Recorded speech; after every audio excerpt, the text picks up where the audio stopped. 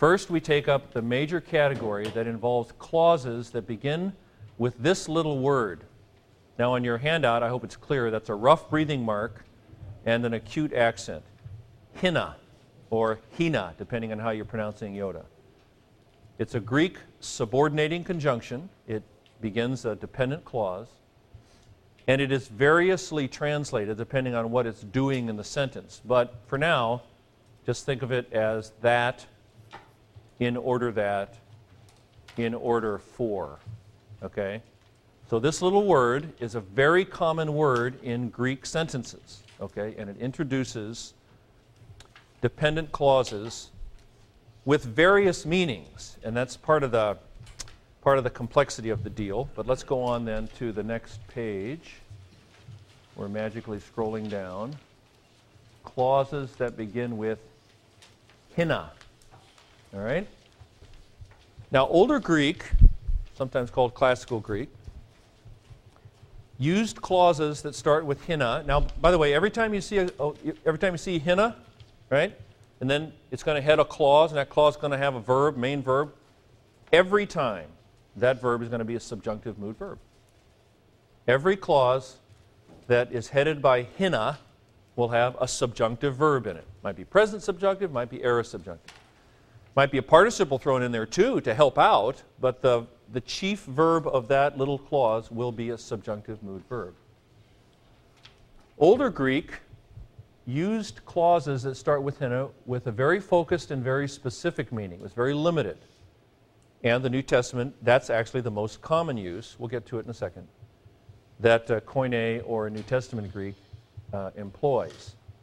But, and now here we're going to actually revert back to the infinitive for a second, the simple infinitive. Koine Greek has expanded the different uses that hina clauses can express, and they've expanded them in the direction of the simple infinitive. Now, when you learned chapter 16, did any of you actually put to use that mnemonic device in the cell book, SOAPER? It's just a memory device, and it's just the 6 different things that an infinitive can express. And again, this is just from that workbook. There's nothing magic about this. But SOAPER, which is not actually a word, but it is a mnemonic device, just here's what that stands for. Simple, that is non-articular infinitives. No article, just the infinitive, right? It can be the subject of an impersonal verb. So this is review. Like our friend day. Anybody remember what day means or die? It is necessary. Now what is necessary? It's always going to be an infinitive. Yeah. To die is necessary. To be raised is necessary. To seek the lost is necessary. See, whenever you see that little word day or die, I guess that's how Vels would pronounce it, then it'll have a subject, and very often that subject will be an infinitive, because the infinitive is a verbal noun, right? So it can function as the subject of an impersonal verb. It can also be the object of a verb, a simple infinitive. I want a sandwich. I want the truth. I want to know. See? In a construction like that, the infinitive, to know, is just the object of I want. Okay? A simple infinitive can be standing in apposition to a demonstrative pronoun. That is, this is life, to know thee, the only true God, and Jesus Christ whom thou hast sent. John 16, whatever. All right, John 17, whatever, I think. So an infinitive can stand in apposition to a demonstrative pronoun. This is all review, by the way. If it's feeling a little fuzzy, then it's just in chapter 16. Okay? Infinitives very often can express the purpose of the main verb. I went to the store to buy bread. This is one of the most common uses in English and also in Greek. Simple infinitives can express purpose. Okay? Simple infinitives can be, here's the fancy schmancy term, epexegetical, just means explanatory, to certain nouns. Certain nouns in Greek and in English want to be explained with an infinitive. I have authority. Well, what kind of authority? To forgive sins. I have, he is worthy. Worthy in what regard? To receive honor and glory and wisdom and blah, blah, blah, blah, blah, right? Again, this is all in chapter 16. And when an infinitive is preceded by hosta, again, this is chapter 16, it expresses result. So we've got subject, object, apposition, purpose, epexegetical result, and that's why Sell put this together, soper. Okay. Now, note this last sentence, and we'll point this out. Some of the uses of hina clauses are more common than others, but hina clauses can do all of these things. They can function the way a simple infinitive functions. Okay? So you see a hina clause, and in that clause will be a subjunctive mood verb with a subject maybe and an object and normal stuff. Okay? But you have to kind of look at the rest of the sentence around it to know what that hina clause is expressing. Now, some of these are more common than others, and I've indicated that on the next page of the handout. So let's go there as we scroll down in our high-tech manner. It's all good. All right. Let's take a look. This is supposed to illustrate that prior page.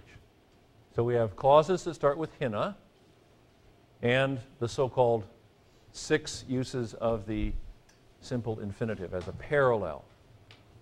Now this first one is somewhat frequent. You might want to underline these notations here. The somewhat frequent, pretty frequent, especially in John. Oh, here's capital letters. This one must be important. See? So take those little glosses that I've put there into account. But look at here. Check it out. Here's our little impersonal verb day, right? It is necessary. Now in English, the way you'd normally translate it, the way the Bible versions read is, it is necessary that we receive the truth. Now let's look at the hina clause here. Here's our little friend hina. So as soon as you see that, somewhere what kind of verb is going to be following? It's going to be a subjunctive verb. So you know it, right? And lo and behold, it's kind of an odd phrase, isn't it? Lo and behold. Is that from the King James or something? You do. Somebody parse this verb. See this verb form right here? Labo man. Somebody parse that for me. What's that stem? Recognize that on a good day? Good. Aorist of lambano, right? So aorist, here's the subjunctive, men, active first plural, right? Stem, connecting vowel ending. Wendell? There are other ways to say this in Greek. Yes? And I guess my question before we go too much farther is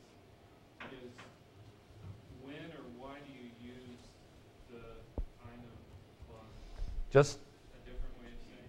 Just the same as in any other language, you have more than one way of saying something just for variety.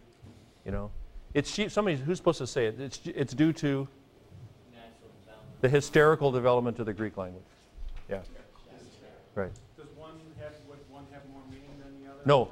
not more meaning. Nope, they're equivalent expressions. Right.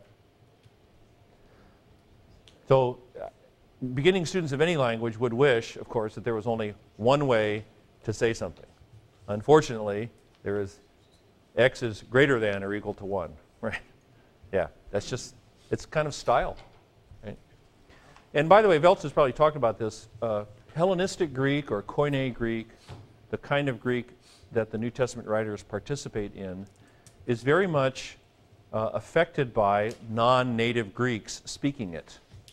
You know, and the language has gotten less subtle, well that's good, and sloppier. So these uses, by the way, you would never see these uses of hina clauses in older, more classical Greek writers. This is the classical meaning of a hina clause is that it expresses purpose, almost exclusively. But the New Testament writers are Jews, right? They're all Semites, and now Greek has been spoken for several hundred years in and around Israel, but they're speaking it as a second language. and writing it as a second language, quite capably, but that's part of the explanation. Please. I was just going to ask what the brief timeline was of classical Greek and Hellenistic in the 28. Boy, Welch should be here for that. I think sort of 4th and 5th century BC is regarded as the golden era of, the classical, the Athenian authors, the playwrights, and when does Aristotle is the tutor of Alexander the Great, right? And he dies, and so 4th century, 3rd century. Would that be about the same as the Homeric? That's much earlier. Yeah, Homer is 8th, 9th century, I think. Yeah. Is there much of a change? Yes. Yes. What I know about Homeric Greek would rattle around in a very small container. I mean, personally, but it's quite different. Quite different. And that classical Greek would be different from the New Testament Greek? Yes, indeed. Yes, indeed. New Testament Greek is, again, much simpler, less subtle. You get a lot more prepositions to help you out. Again, you get kind of some overlap between different constructions like the hina clause and the infinitive. Yeah, there's quite a bit of change. By the way, Dr. Welch has written long ago, well, back in the 80s, a really great article that we always make our PhD students read. No, do we make them read it? Yeah, we make them read it. It's called The Language of the New Testament. It's about a 90-page article in which he describes some of the changes and developments in New Testament Greek. You say 9 or 90? 90. A book, ain't no article. A biblion. A biblion mikron. Is that in the library?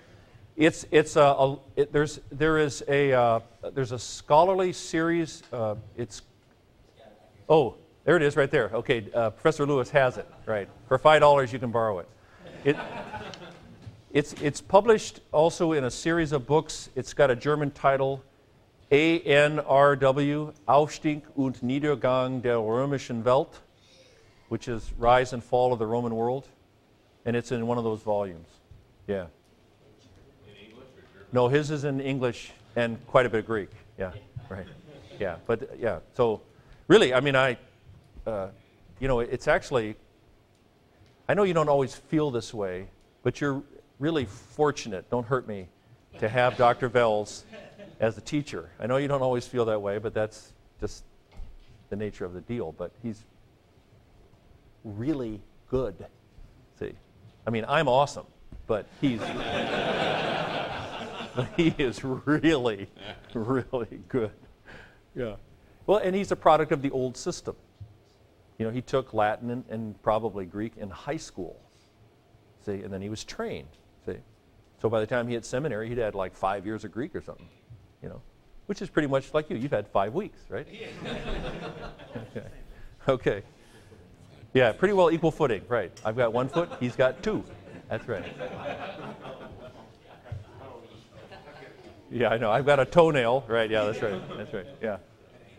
So at any rate, you see a hina clause occasionally, somewhat frequent, it's not all the time, as the subject of an impersonal verb. Now this is an awkward translation.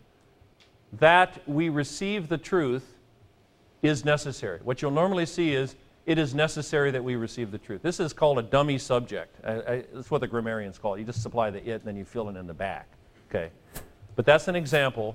Now you could have, right here, instead of hina labomen, you could have an infinitive. You could just have labesthai. To receive the truth is necessary. See, they're equivalent. This was kind of to your question. Well, they're completely equivalent. There's no difference in meaning. Okay? Yeah, that's right. Well, you could have an accusative we pronoun for an infinitive as well. Yeah, you could do the same thing. Greek. Yeah, you could have an ongoing force. You could have a present subjunctive or a present infinitive if you had a different construction. Right. That's right. The only difference being that we receive the truth versus to receive the truth. That's the way we might do it in English. Exactly. Exactly. And only the that translation would just kind of preserve the hina in your own head and ear. Right. Right. Okay? All All right, now here's an example of a hina clause used as an object of a verb, and I've used our friend thello. It's fairly frequent, okay?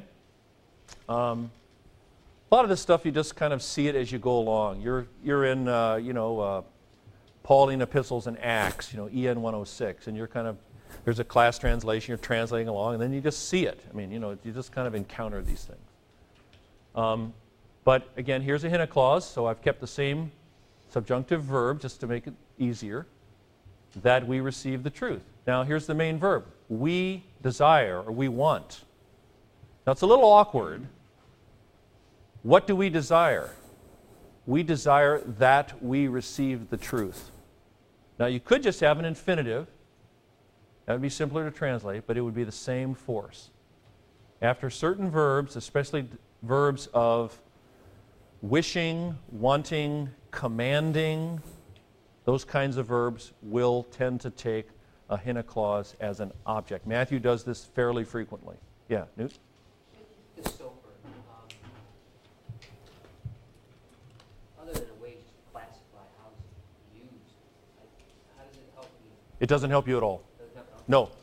This is from another Greek. This is from an earlier Greek incarnation. When I taught chapter 16, I taught them to memorize soper. There's no difference whatsoever. So this is just illustrating the uses of the simple infinitive. Yeah. So don't think that you have to go back to chapter 16 and say, oh, I've got to remember it with soper. Don't do that. Don't do that at all. So, yeah, Rob and then Guy. Well, and Dr. Meltz pointed out that in his book, he said that chapter 16, he had it in order of frequency. Oh, good. That's okay. The difference of Excellent. it itself is just a memory device. Exactly. His book has it in order of Well, frequency. even apart from the memory device, if I'm looking at a phrase like object two, number two, objects, do I sit back and think, okay, it's in a clause, it's subjunctive, it's dependent clause, is it an object, is it a subject, do I even do that? Yeah. Yep. Just like with an infinitive, once you've sort of figured out essentially how to translate it, it's always a good question to say, how is it functioning? How is this part of the sentence functioning? Right. And the same with hina clauses. Right. Absolutely. Guess what? You'll take EN 101 and we'll ask you this. We'll say, what kind of a hina clause is that? What is it expressing? And then, of course, you'll know because you have the Holy Spirit, right? And He reveals these things to you. But He always works through means. And the means in this case is really hard study and lots of practice. So, Guy? What? Yes, the Christian God is the God of compassion. The academic God is the God of justice.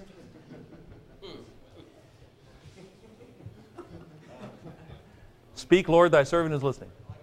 A little louder so they can hear you. When you're translating that number two, there's that to receive the truth.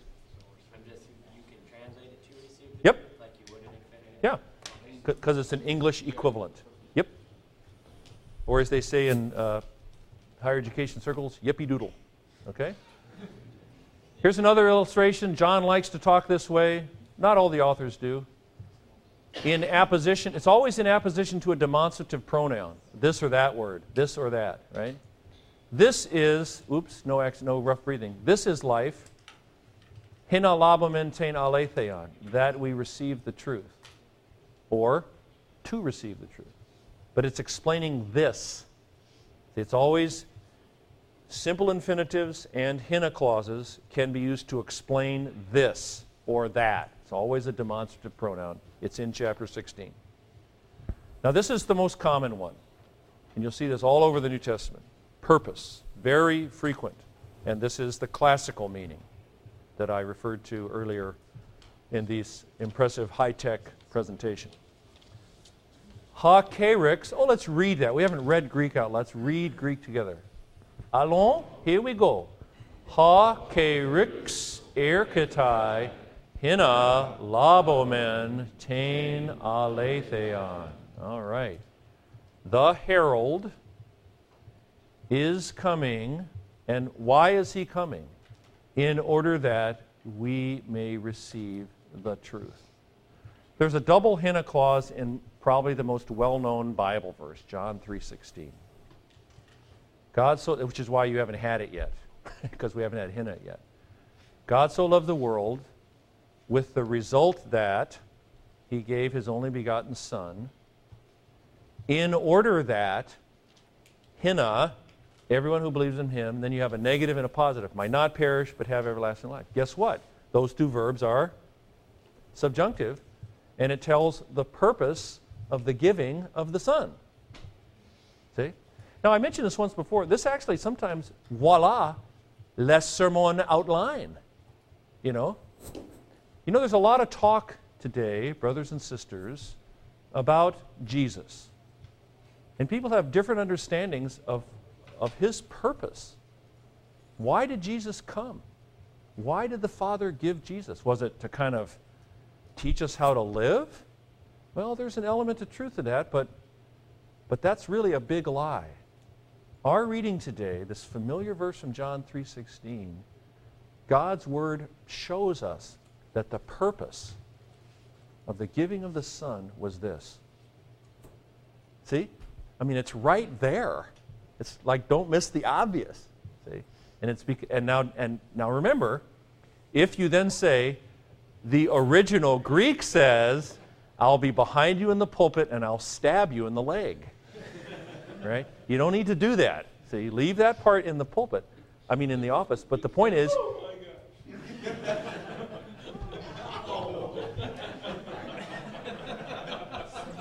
that's exactly the reaction I want.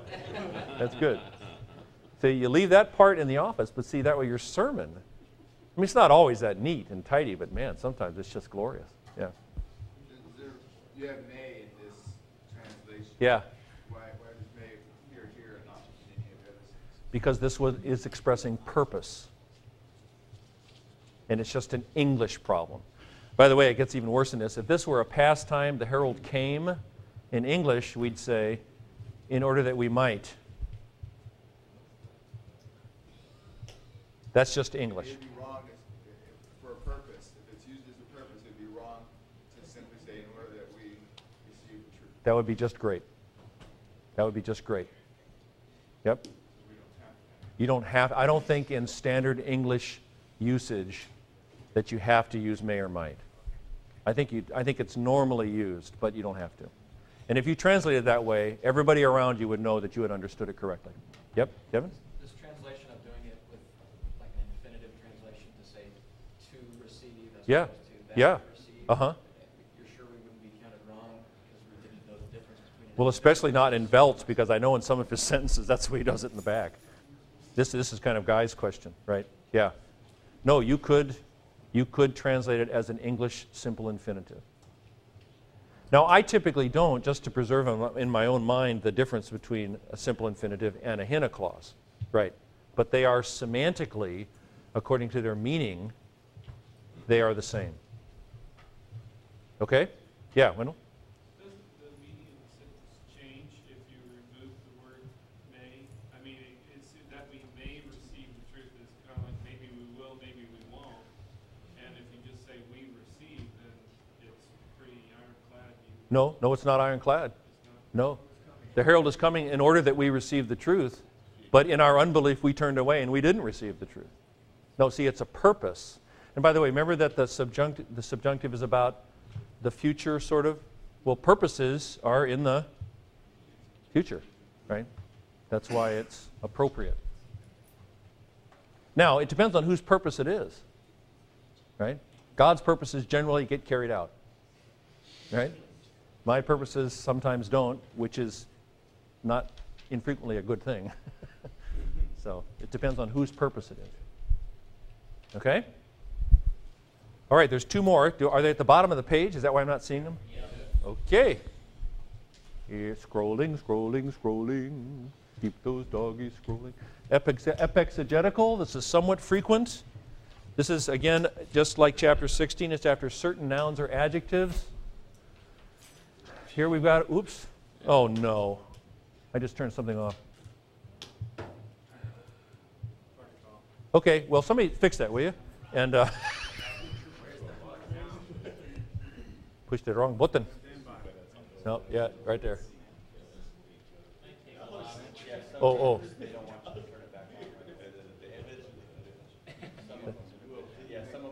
This is on. Let's see. you know, yeah, just don't worry about it too much, Kev. Again, some adjectives, some nouns sort of want to be explained with an infinitive. Like the examples are authority to do something, right? Worthy to do something. And just as an infinitive can explain that, a hina clause can do the same thing. So there's just an example there. And then finally, in number 6, please note, this is actually very rare. A classical author would have never, ever done this. That sometimes, when the context demands it, and I've actually given you a Bible verse, although I didn't give you the Greek, because there was some stuff in there that we haven't had. Remember the story of the man born blind in John 9. Is it back? Oh. You get an A. I don't care what Velt says. You get an A. That's right. That's right. You get a really good parsonage and a BMW. So. That's right. Okay. Okay, yeah, really. Yeah, as if I had the power to do anything. That's right. Okay, good. Thank you very much. Yeah, I've already told you about my favorite technology, bio-optically organized knowledge. Yeah, right. So here, let's see. Toss me that pointer, will you? Yeah. I know, it'll do it again, yeah. Note this, very rare. Hina clauses can express result. There's a fine distinction there sometimes.